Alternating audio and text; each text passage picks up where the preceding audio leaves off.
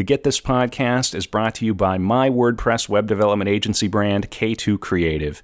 You can visit getthispodcast.com/K and the numeral 2, that's getthispodcast.com/K2, and click Book a Discussion for a free 30-minute discussion on anything related to WordPress. I'll be happy to help. Whether you need a new website or you have an existing site, you're not happy with the speed, you're not happy with the security, you need plugins updated, you're having issues, your developer ran off to Costa Rica, you don't know where to find him or her, we can help. My team builds websites that drive millions of page views a year. We can help with membership, e-commerce. If it's in WordPress, we can make it happen. Visit getthispodcast.com/K2 and click the Book a Discussion link, and I'll be happy to help with whatever you need in WordPress.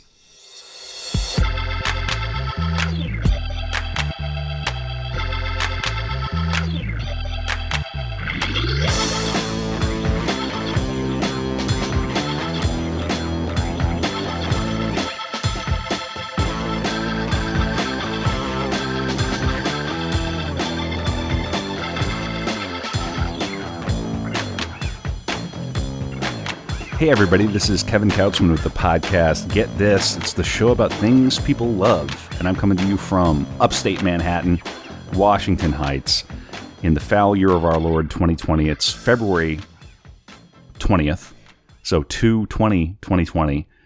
I don't know what that means. I don't care. And I'm joined by Peter Russell, my pal from the neighborhood here. Peter, how are you? I'm doing great, my friend. How are you? You're doing an accent now, Peter? No, I would never. Of course not. Oh, no. Oh, no. Oh, yeah, you betcha. Yeah. Well, so Peter is an old hand here up in the neighborhood. He's lived in the Heights for, 20 years? Yeah, about 20 years. And originally from? The great state of Iowa. Hawkeye State. Yeah, Hawkeye Caucus State when they get it right. Yeah, and last night Bloomberg was on stage in the debate. That was apparently something. I don't know what's going on there. This isn't a political podcast, but politics are kind of top of mind. It's an election year. But put all that aside, Peter, what are we here to talk about? This is the show about things people love. You come on, talk about something you're really into. What are we going to talk about? Well, just to go back to Mr. Bloomberg, I mean, to use a Midwestern phrase that you know very well, he kind of got beat like a rented mule, but it's okay. It's all good. We're moving on. Wait, is that what we're going to talk about all night? We're going to talk about how the no? Nah. Okay, nobody gives a shit. Nah. I want to talk about the confusion I have with the death of satire. Oh, no. yeah. Something less evolved, right? No, that's great. No, that's fantastic. And look, when people come on this show, it isn't like, I love this and we're going to talk about that all night. Like, not everybody's a lecturer. It's kind of meant to be free-flowing, and you're going to have 4, 5, 10 things that, it's meant to be a starting point. So I'm all about the death of satire, and I think this podcast is probably squarely... It went out to get me today because I saw something that I thought was satire, but it wasn't. Oh, no. Yes. What was that? McDonald's scented candles for McDonald's products. What? You know, like, honey, I love you. Let's have a lovely evening tonight. Yeah. I'm going to light the Chicken McNuggets scented candle. Are you kidding me? I am not. It's is that real?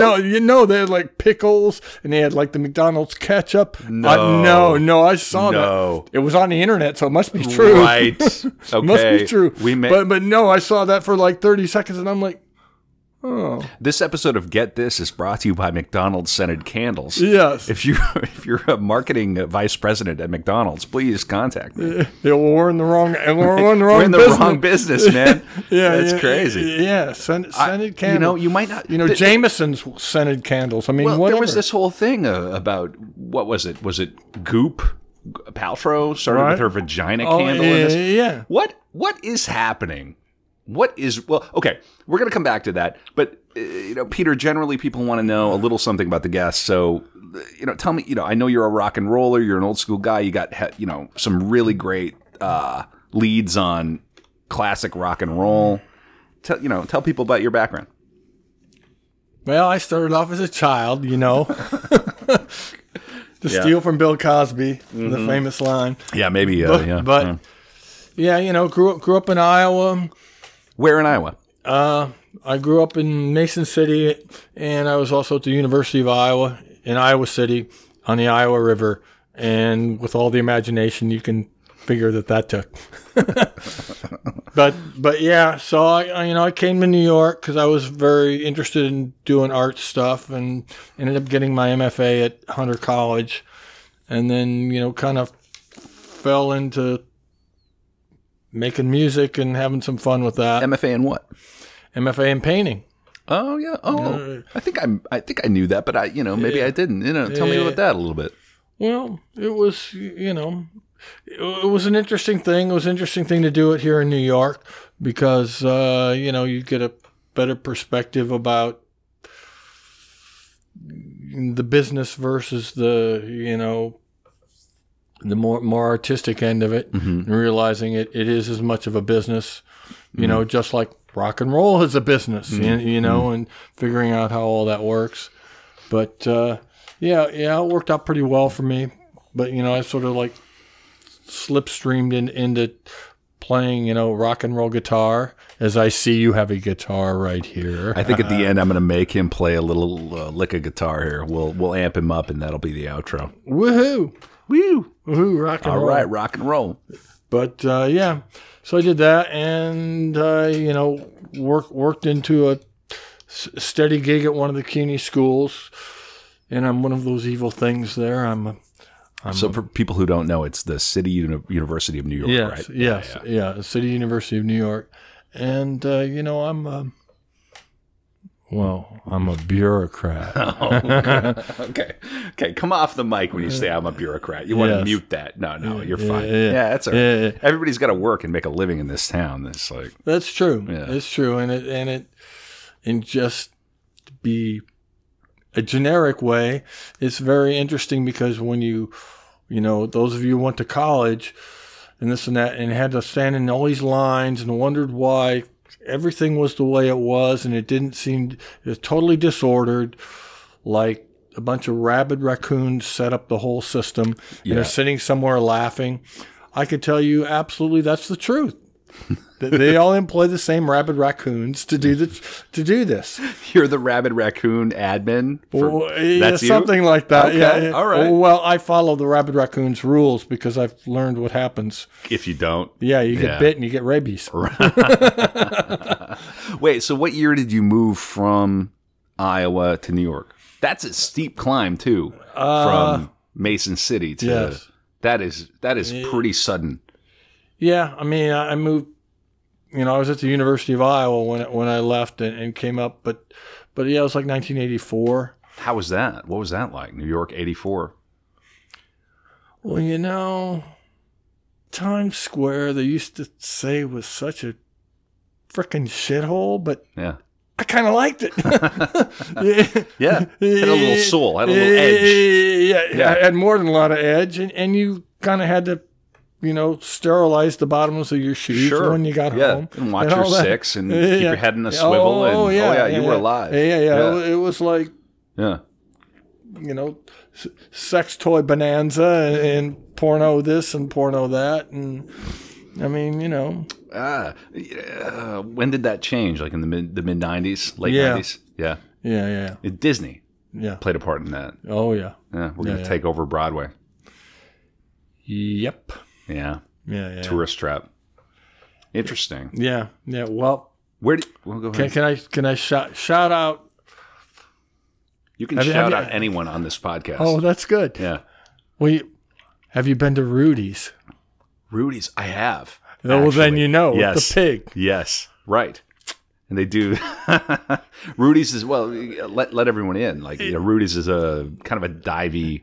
It's not dive. Well, it's. You explain it. Yeah, well, it's this divey bar that's been around forever, and the only way it's probably stayed viable is because whoever owned Rudy's bought the building, so they couldn't kick him out ever. and Rudy's, they have like Rudy's beer for like $3. Yep. And it's like $8. And you get a dog with it. You get a hot dog. You get all the free hot dogs you ever could want. Because why would you want more than one? Yeah, and it's like the perfect thing before a Broadway show to go the opposite of Michelle Obama when they go, you go low before you go high. Yeah. Well, and then you get high in the back in the patio at Rudy's. Rudy's. Exactly.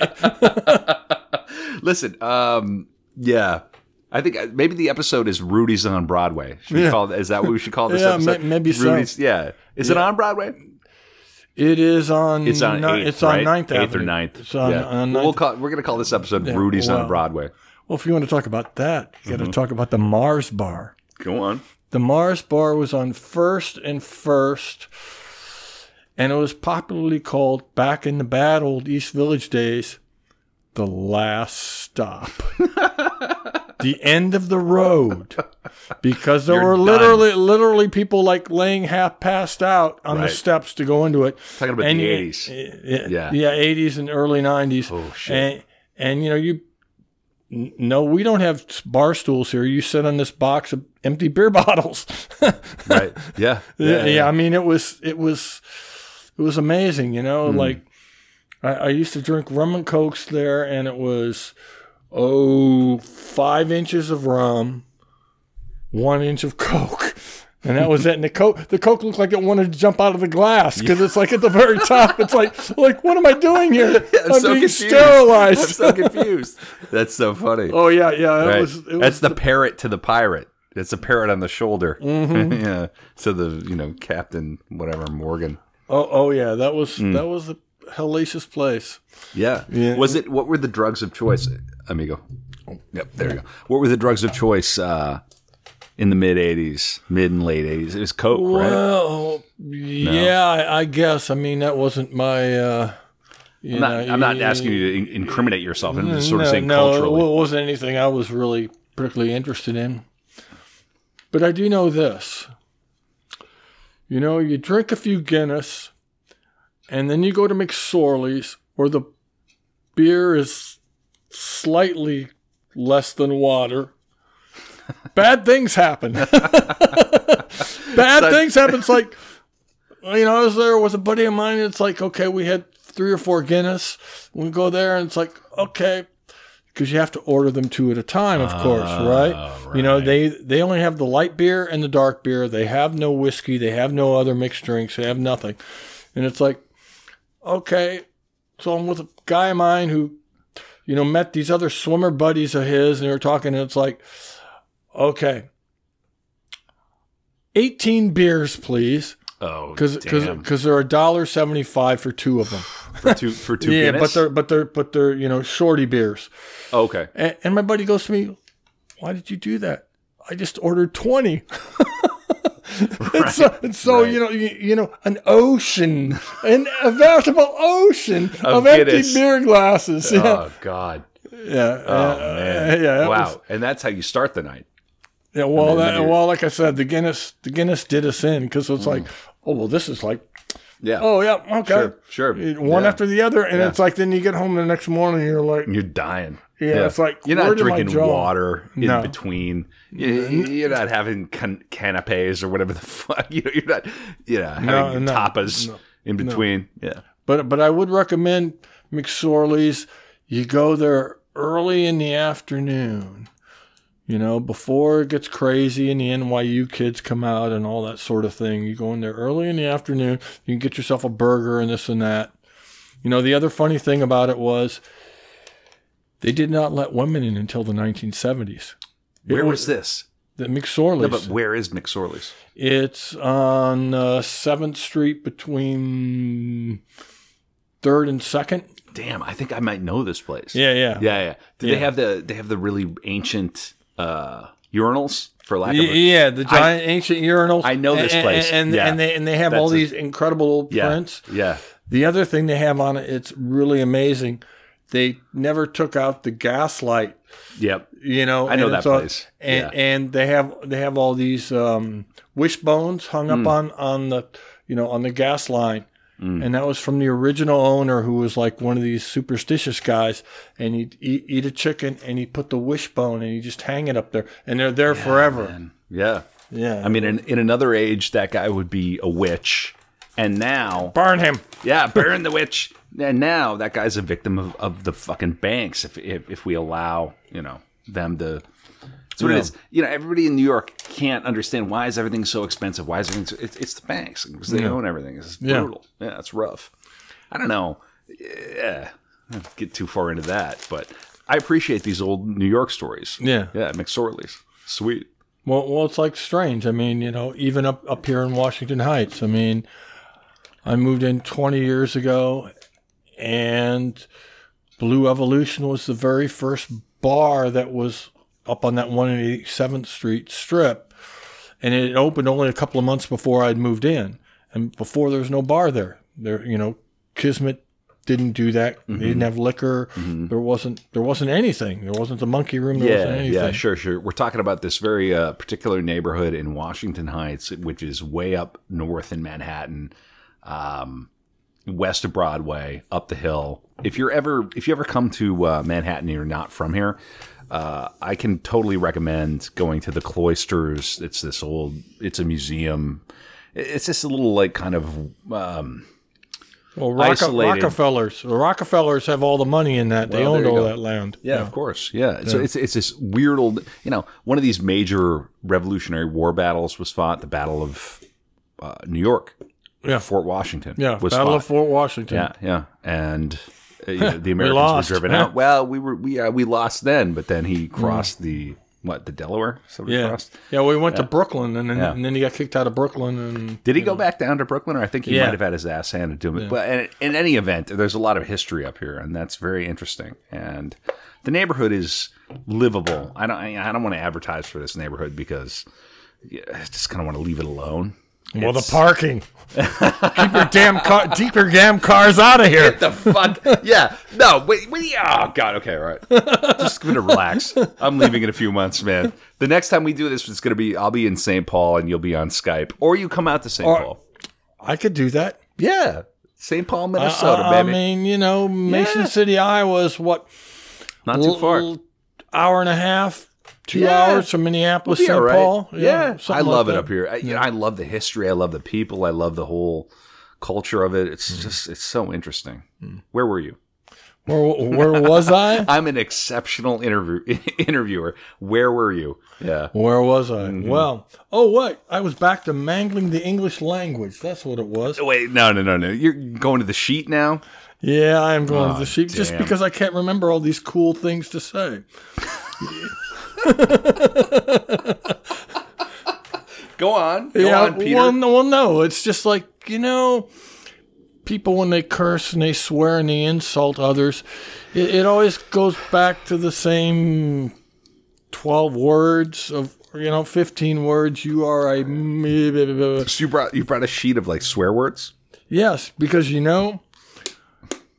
this was done in Elizabethan England. That they used to have insult contests where they'd insult each other. It's like roasting. Yeah. Insult. I mean, you're gonna to call somebody a dankish, dismal, dreaming clotpole. I mean, how great is that?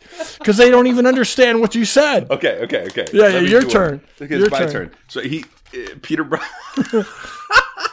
We're gonna roast each other by a gore-bellied, fully fallen giglet. Yeah, there you go. It's probably Jiglet. Yeah, that's so funny. We can do this all night. Exactly. This is the next 40 minutes of this episode. It's just us reading from this. Yes. Yeah. A Reeky Plum Plute Ludster. You may have hijacked the episode title. I may have to pick something. A currish, dizzy-eyed clackdish. I love this. I love this. Yeah. All of our British fans, like the English people who listen to this, they're gonna melt over this. This is what they're all about. Of course. Yeah. Have you seen A Clockwork Orange? Of course. I mean, there you go. I mean, I have never mind. Yeah, Beethoven's Ninth on vinyl. Of course. Yeah. synthesized version, yeah. Right, exactly. Well, my favorite is always Canker Blossom. You end any phrase with Canker Blossom. How you doing, Canker Blossom? you can't lose. Yeah. You cannot Yeah. lose. So, yeah, is that Canker Blossom holding up well today, is it?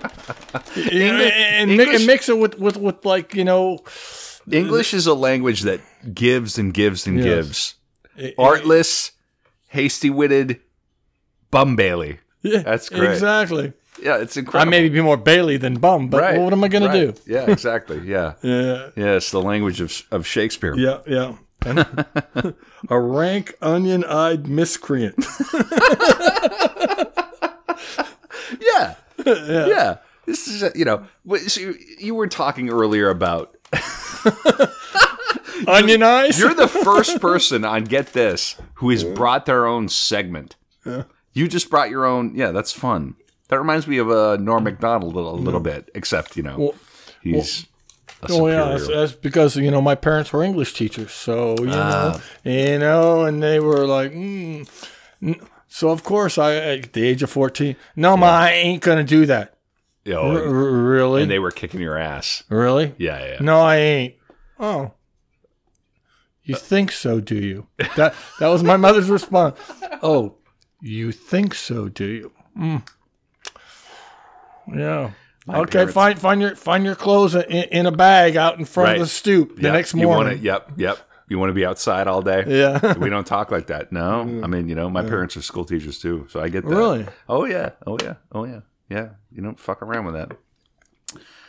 Interesting. Well, where did they teach and where did they do their thing? Oh, God. It's not about me, but my mom taught in Mandan, North Dakota, Bismarck, Okay, Mandan, yep. okay. And then on the reservation for a number of years, Cannibal. Mm-hmm. Yep.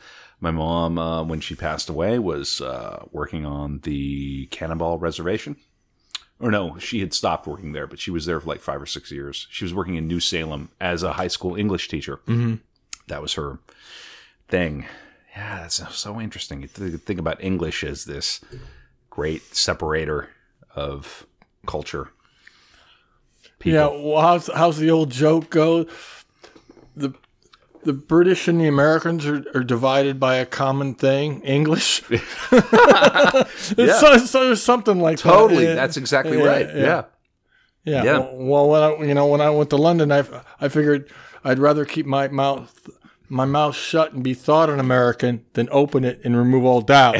Which, of course, is a steal from Abraham Lincoln. Yeah. Well, right. There's okay. So 2 things. When I first was in London, I read it like an editorial piece, and it was this American expat, and she said Americans tend to think that the British are very polite because they listen an awful lot. And what Americans will often learn, what she felt she learned, is that they're listening to try and peg you down into the social order because they're status obsessed, because they don't have the delusion of meritocracy, which we enjoy. Yes. This idea that you can pull yourself up and it doesn't matter if you sound like a redneck or whatever.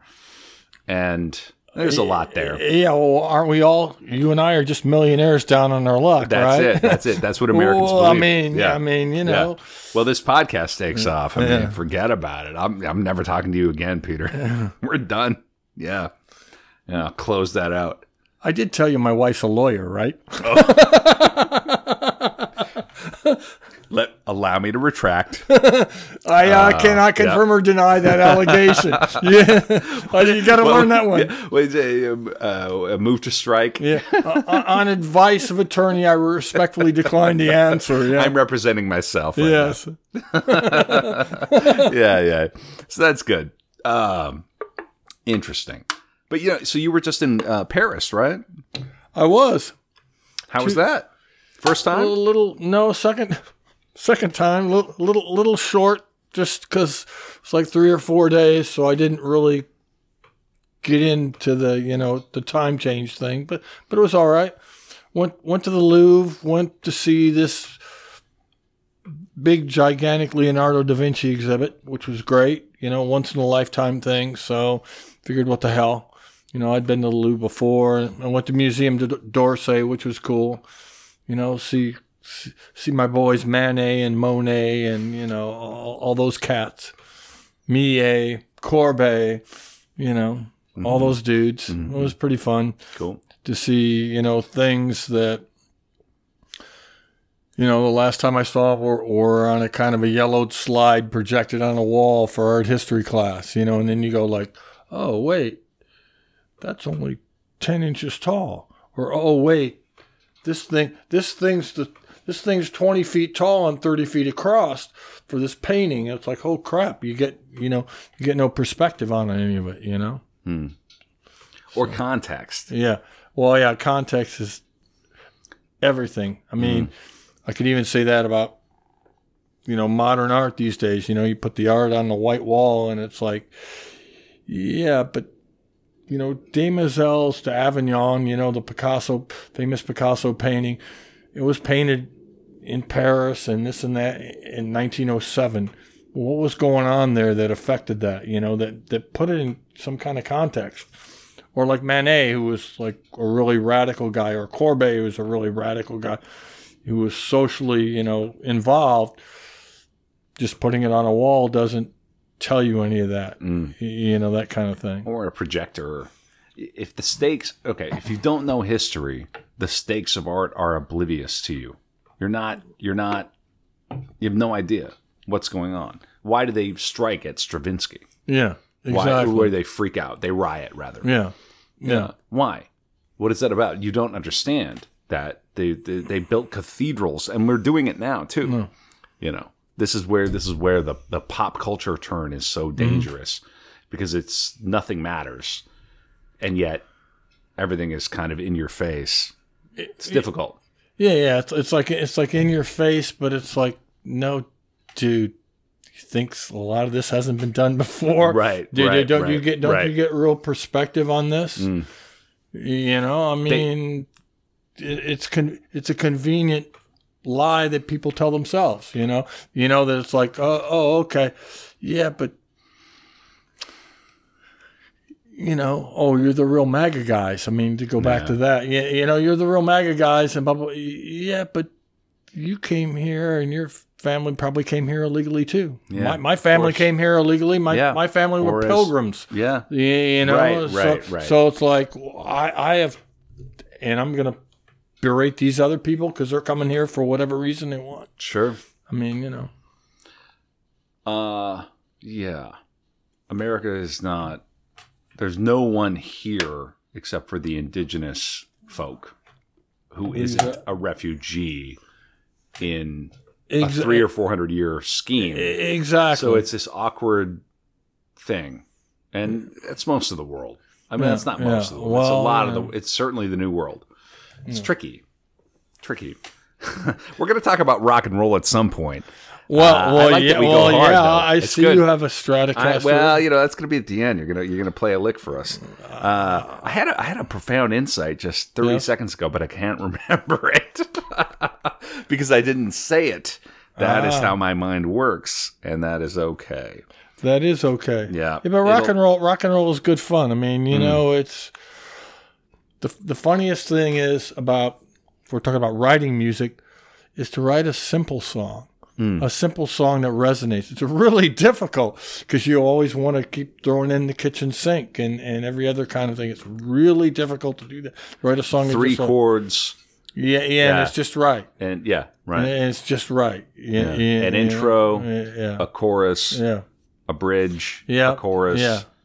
And you're out. A bridge, a chorus. Yeah. It's like a song like Satisfaction. It's like, and that's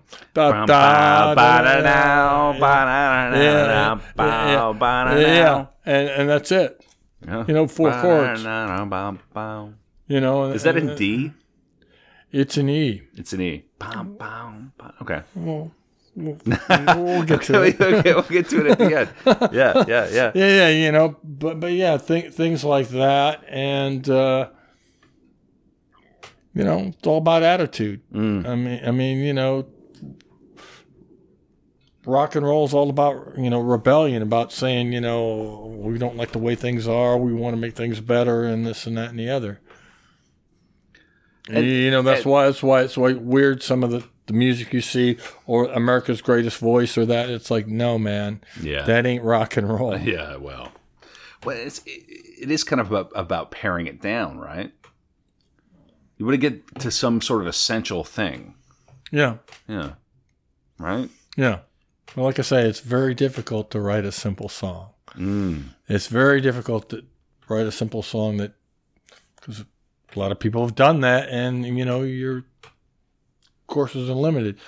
It's easy to write a song where you just add more complex parts and complex. It's like, no, man, just like, just right there with all attitude. Mm. Feeling. Yeah. Yeah, there's that unusual thing. What do you think of how? Okay, well, the Beatles. So they were writing simple songs, but then they added the filigree like in the middle period. Yeah. But then by the end, they went back to basics. Well, what is that? That's George freaking Martin, man. Yeah. George freaking Martin. I mean, as I understand it, I mean, John Lennon would come in and say, "Oh yeah, like for the benefit of Mr. Kite, right off Pepper, Sergeant Pepper," and he comes in and he goes like, "Yeah, I basically took the lyrics off this poster that I saw, the circus poster. The circus poster. Now I want you to add some kind of circusy thing behind it." Okay. I can't do it. Yeah. For the benefit of I can't do it. Yeah. Yeah. But basically, so George Martin went back into the archives, pulled out all these like goofy organy things, and cut them all up and spliced them together in some kind of random way. Yeah. And it's like here it is. Do you like it? Oh yeah, I like that. Yeah, I can sing to that. Yeah. It's very hip hop actually. Yeah. That kind of stuff. Mm. I mean, producers are, big part of the team, Well, he was the fifth Beatle for sure. Yeah. Interesting. Yeah, I mean, and there's an interesting difference between it because an engineer, a studio engineer, just does what you tell him to do. Right. In terms of controlling the sound, bring this up, bring that back, bring this up, bring this back, blah blah blah. Add more 10K, add more, sound here, push the highs. Because his job is not to offer any, input.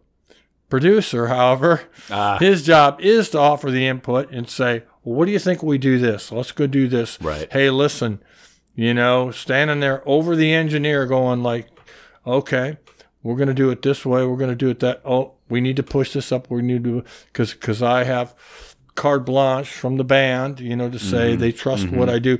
I'm gonna make the whole sound fill it out instead of just the engineer who just records it, unless you tell him otherwise. It's that difference between like technical craft, and art. Yeah, producers are artists for sure. I think it's Beatles are a good example. Yeah, the Beatles are a good example. Quincy Jones, that kind of stuff. Maybe some Henry Mancini. I don't know how much he was producing his own stuff, but yeah, that kind of stuff. And it's interesting to learn to see how that works. It's like, okay, engineer sits at the board. Okay. He's not asking you for nothing. He's just recording it and trying to get a good record. It's the producer who's the extra set of ears you need, unless you're, brilliant about that stuff on your own. I mean, you have to have that outside. You have to have the outside set of ears to listen and go like, maybe that was a good take, but maybe you have a little more in you. Let's do it again and that sort of thing. Yeah, we'll find the right take. It's interesting. And put the whole thing together. Yeah. It's like an editor for a novel or a writer. Yeah. Playwrights have dramaturgs. Yeah. Well, the other thing that's really funny is, for anything that's a kind of a solo thing, whether it's a singing or whether it's a guitar solo or whatever, they might have you play it 5 times or sing it 5 or 6 times, and then they go, okay, we're going to comp it. Well, the first take, the first 5 words you sang were perfect. We're going to use that. But the second 5 words you sang weren't all that great. So we're going to take it from that same take. Right. So we're going to take it from the fifth take. Right. The fifth take, and they comp it all and together. You can't hear it. You know. And they comp it afterwards in the studio. It's like, this sounds the best. Yeah. This sounds the best. Right. Take number 5 sounds the best. So for this phrase, we're going to move it up. And then they just build a vocal track. Editors are amazing too. Yeah. Like are the engineers doing that in studio? Are they editing live? Well, that's more like the producer and the singer or the guitar player or whoever's shit they're comping. Well, that's it about the Beatles, right? They made the studio an instrument. That was one of their big innovations. Yep. Yeah, because they knew they were going to stop playing out. Yeah. So they were just going to use it. Yeah. Yeah. I mean, what is it? Time Waits for No One or no, Tomorrow Never Knows. That's the one. You should, man. Is it on Revolver? Yeah. Yeah. It's the last one. Is it? Relax, turn off your mind. And float downstream. And all those weird sounds. They were so ahead of their time. Yeah. I mean, multiple tape recorders, because of course that's what they had. Yeah. Multiple tape recorders in different studio rooms with mics pushed up against them. Right. And they're just these random sounds. They're doing like sampling. Yeah, like sampling. This, like, sampling. Yeah. And it's just like, and there's a video of what is it? Paul and George Martin, and they're all just sitting there listening to it, and they're going, yeah, that's what we did. Yeah. That's what we did. Yeah. So beyond what anybody could think you could do with music. Sure. Yeah, and that's what we did. And that's, pop music, yeah. I mean, I think if the Beatles had not, I don't even want to imagine, but, I think if the Beatles had not come along, eventually maybe avant-garde music would have caught up, but they were ahead of their time. And I want to ask you a question, but I know the answer to it. Okay. So I'm a terrible interviewer. Acid. They did Acid, and they had lived in Germany, and they had gone through a hell of a lot. Well, they did a lot of speed there too. Yeah, sure. And they were, there were these Liverpudlian, is it Scouser? Yeah. Yeah, kids. Yeah, they were kids. Yeah, and they, they knew some chords, and they devoted their whole life to this thing. It's a very, it's lovely because it's a very working class story too. Yes. Yeah. And, the history of the 60s and the 70s and this is like, and our own drug history, our own, like, working class people can drop acid and be smarter than Michael Bloomberg, or have more, like a more perfect marriage of like. But we don't have his work ethic because he works so much harder than the rest of us. He works 63 billion times harder than we did. Right, of course. I mean, so it's like, how do you can't sell me that system after, after I drop acid and like, listen to Hey Jude. Yeah. You're not fooling anybody. And then that's why all these things are illegal. And why acid was actually legal until about 66. Yeah, these things are they're occurring. You can find them. You can make them. It's not, Owsley, somebody like that. This guy, he was just like passing acid out to people because it was legal. Yeah, right. It was legal. Right. Here's the thing that will really actually give you something like a communion. And you may go to hell. It may be bad. And guess what? That's good. No. That's good because you're still alive. Because you wake up and you're still. Well, anyway, yeah, the Beatles are fucking great. There's no question. So tell me about your own rock and roll. You're a guitarist. You're gonna lick for us at the end, right? You're gonna I'm gonna make somebody's lick. Yeah, it's great. Yeah. So you play in some bands, right? Yeah. I played in several bands, and the funny thing is, they say no band lasts forever, and that is true, because people move on and whatever. But the band I was in, I was in two bands that have been ongoing. One of them was a 60s garage rock band, like the Standells, like Dirty Water and all of that, which was a lot of fun, and early Kinks and early Stones and all that. And the other one was kind of this Link Wray offshoot band, which was a little more, I don't know if avant-garde is quite the right term, but it was basically what would happen if, a lot of the instrumental music from the 60s, like the surf music and this and that, and whatever, Booker T and the MGs continued to grow and evolve and didn't die off. It died off in the mid-60s, sort of. And they kept going, and it was influenced by, the Ramones and punk and prog and whatever. So, as my good friend, JP said, it's like, well, you're the answer to a question that nobody's asking. It's like nobody cares about this. But, we did, and it was fun. Link Wray. You hear that out there, audience? Link Wray. Listen to him. But tell me about Link Wray. I've heard the name. Yeah.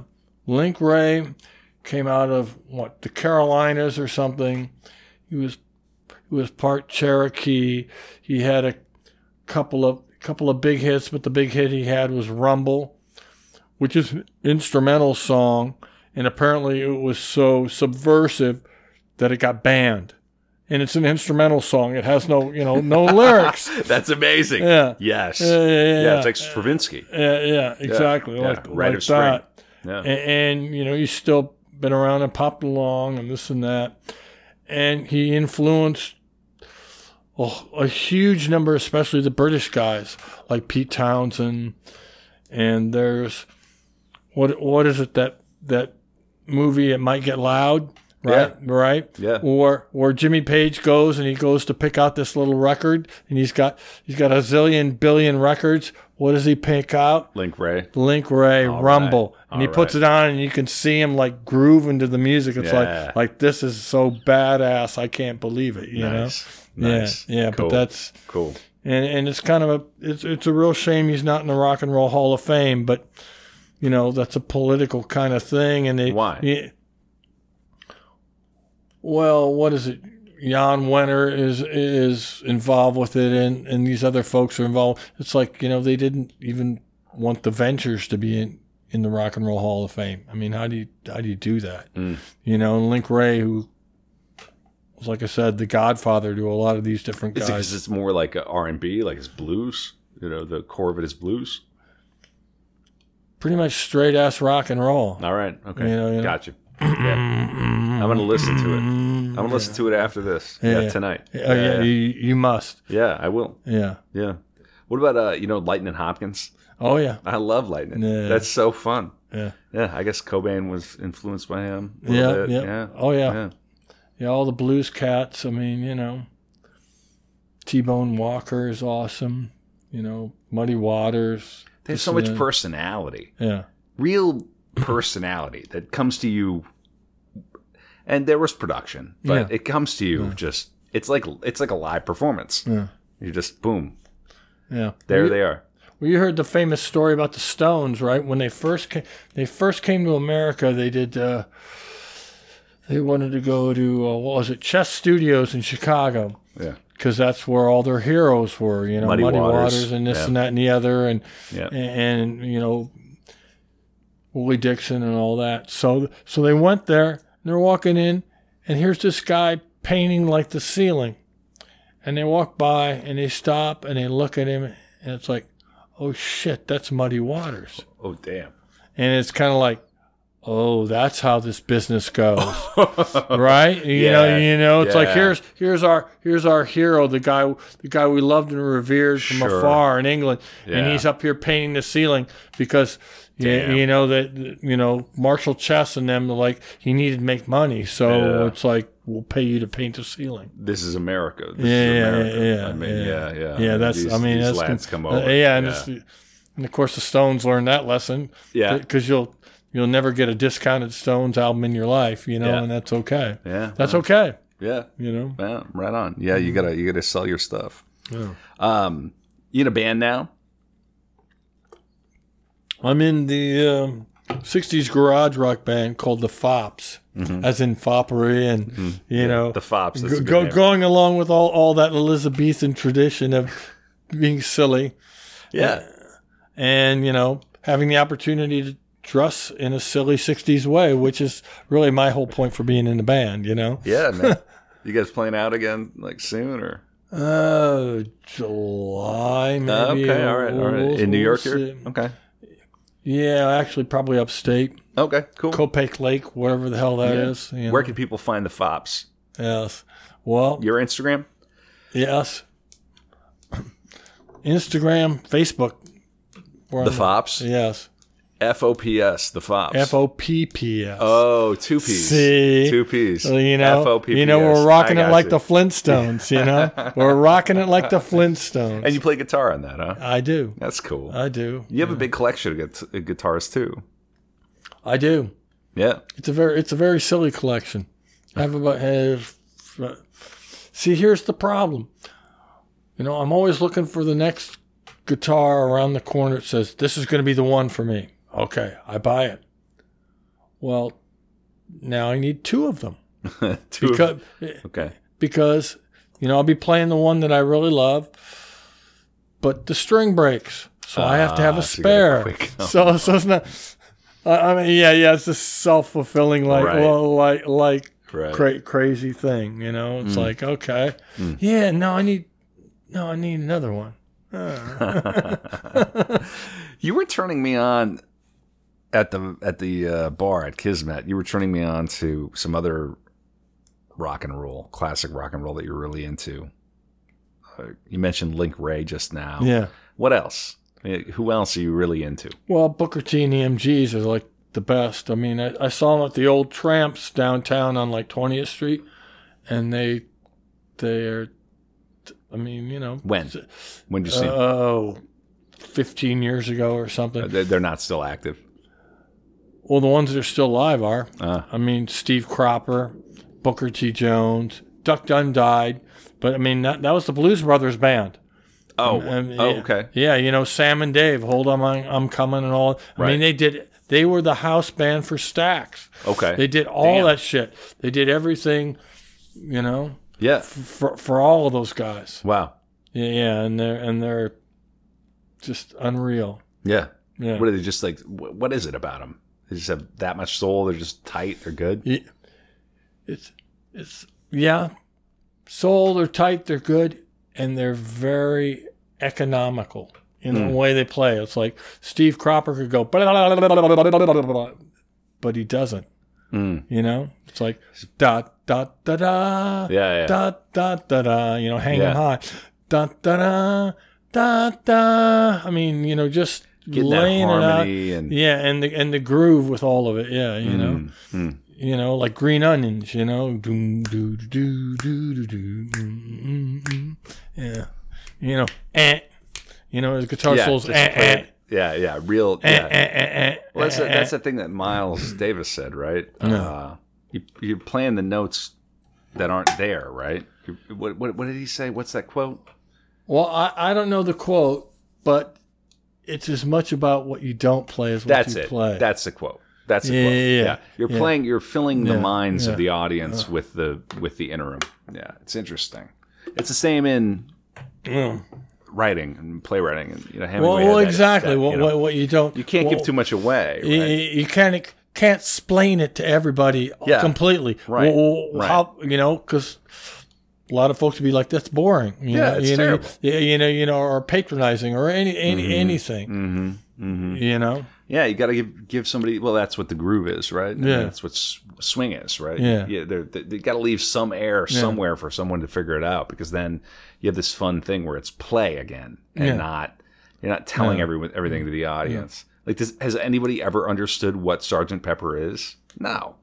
No, not even the Beatles. They have no clue. Yeah, like well, what the 'cause, whole you of know, that yeah, is. yeah. Like, you listen to it 1,000 times and you go, Yeah. yeah, what is it for the benefit of Mr. Kite? Yeah, with all that crazy organs. Yeah. There's just snips of organ music he found in a vault, and he just glued it all together Right. on tape. Yeah. You know, Found art. but yeah, it was interesting to backtrack a bit. Yeah, it's like I was at this jam session, and we're all having this fun jam, and there's like 4 other guitar players.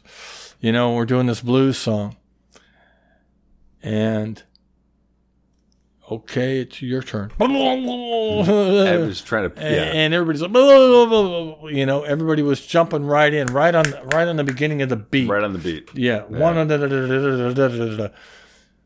And it came around to me, and the guy running it, it's like, okay, it's your turn. And I was like,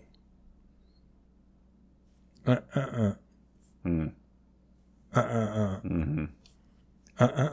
that thirsty. Yeah. And the amazing thing was the amount of tension it built up with everybody else. Yeah. Why are you not just jumping all over this? Right. Like, because it's not an addition. Like a monkey doing rude things to a football. You know what I mean? Yeah. Why aren't you jumping all over this? It's like, oh, wait, you waited. Yeah. Yeah, because the silence is my friend, is my music as much as the note is. So it was pretty. Because even the guy running the jam was like, what? Like. Oh, yeah. It's like, okay. Yeah, pretty funny. Pretty funny. No, I feel that. Yeah. All right, so we got another 10 minutes here, Peter. And tell me more about what happened in Paris. So you were there for 4 or 5 days. You have a good time? I had a very good time, but I was not arrested. What is that? You're doing a bit now? You're doing a shtick? Yeah, well, it's nice to be married to a lawyer. Oh, man. I'm going to need her number after this. Mona Lisa. See that? How was that? Yeah, it was good. It was good. All right. I did something suitably snarky about it. I saw your post. Yeah, you saw it. Yeah. Well, no, I was representing for the, I had my Richie's Guitar Shop T-shirt on, and it's like I'm representing for Richie. It's like Richie. This is why she smiles, because she's checking out. She knows how you repair a guitar. What is Richie's Guitar Shop? You got to let us in. Oh, Richie's is like a downtown legend in. The East Village and all that. He's been there forever.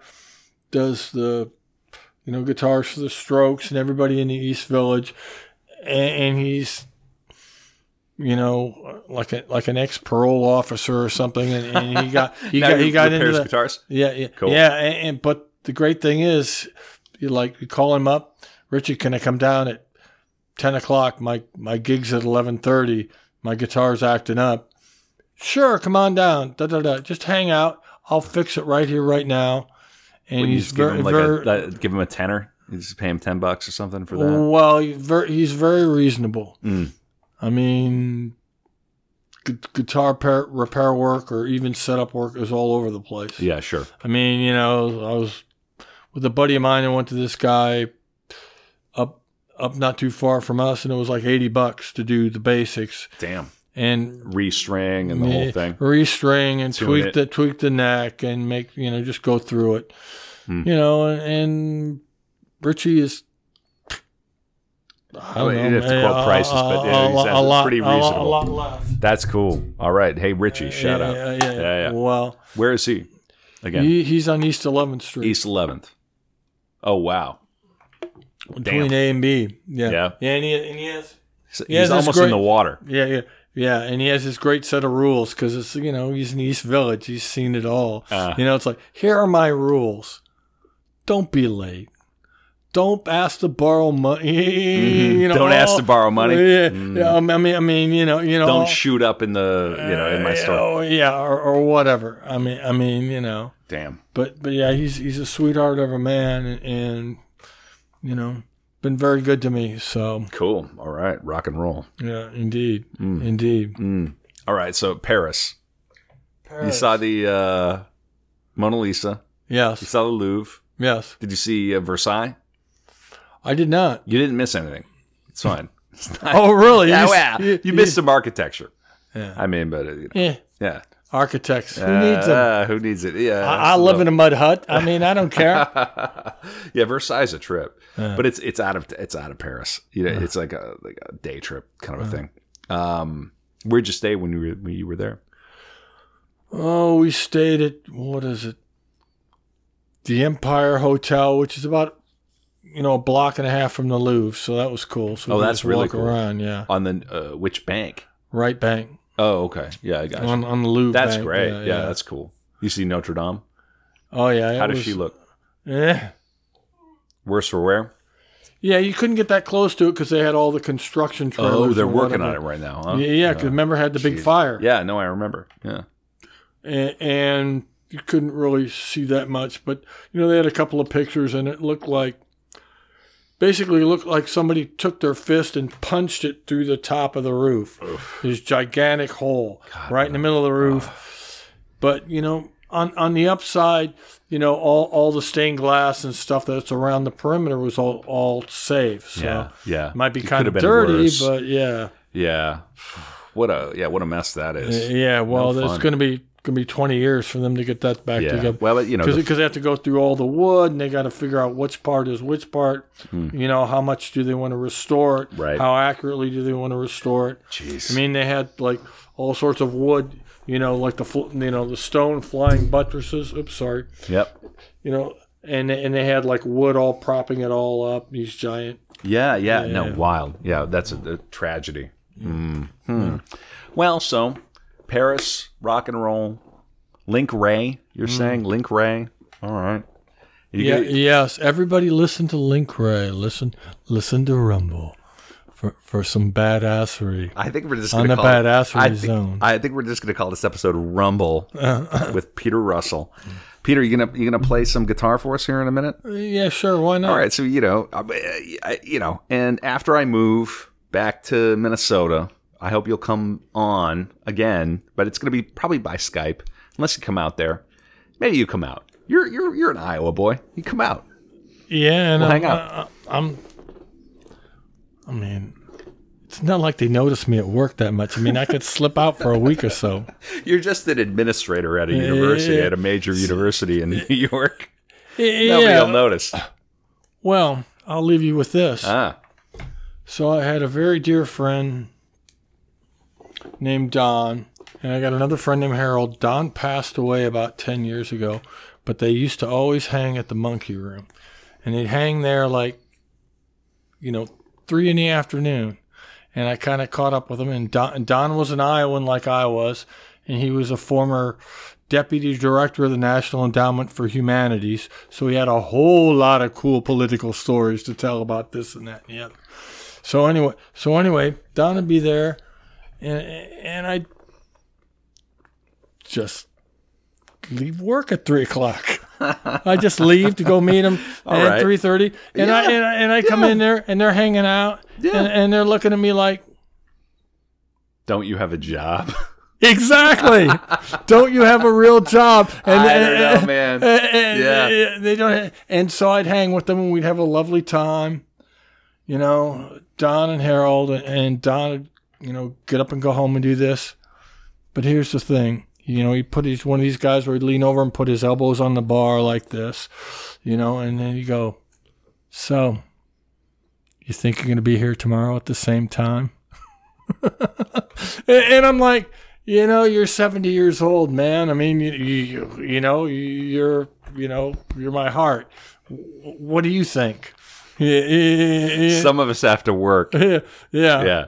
Well, I didn't. But Peter Russell, thanks for coming on, man. My amigo. You come back on next year. Much love, my friend. All right, baby. And you're gonna walk us out, right? I'll walk us out with something. I'm gonna tune this guitar. We're not gonna go down to the village to get this tuned. No. Okay, all right. No. Here you are. This is Get This, the podcast about things people love. GetThisPodcast.com, iTunes, Spotify, Stitcher.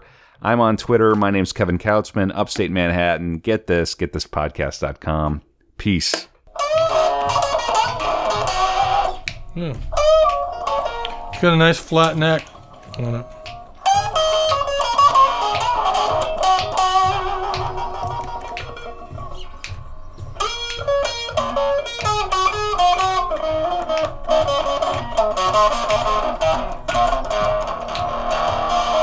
Cool, man.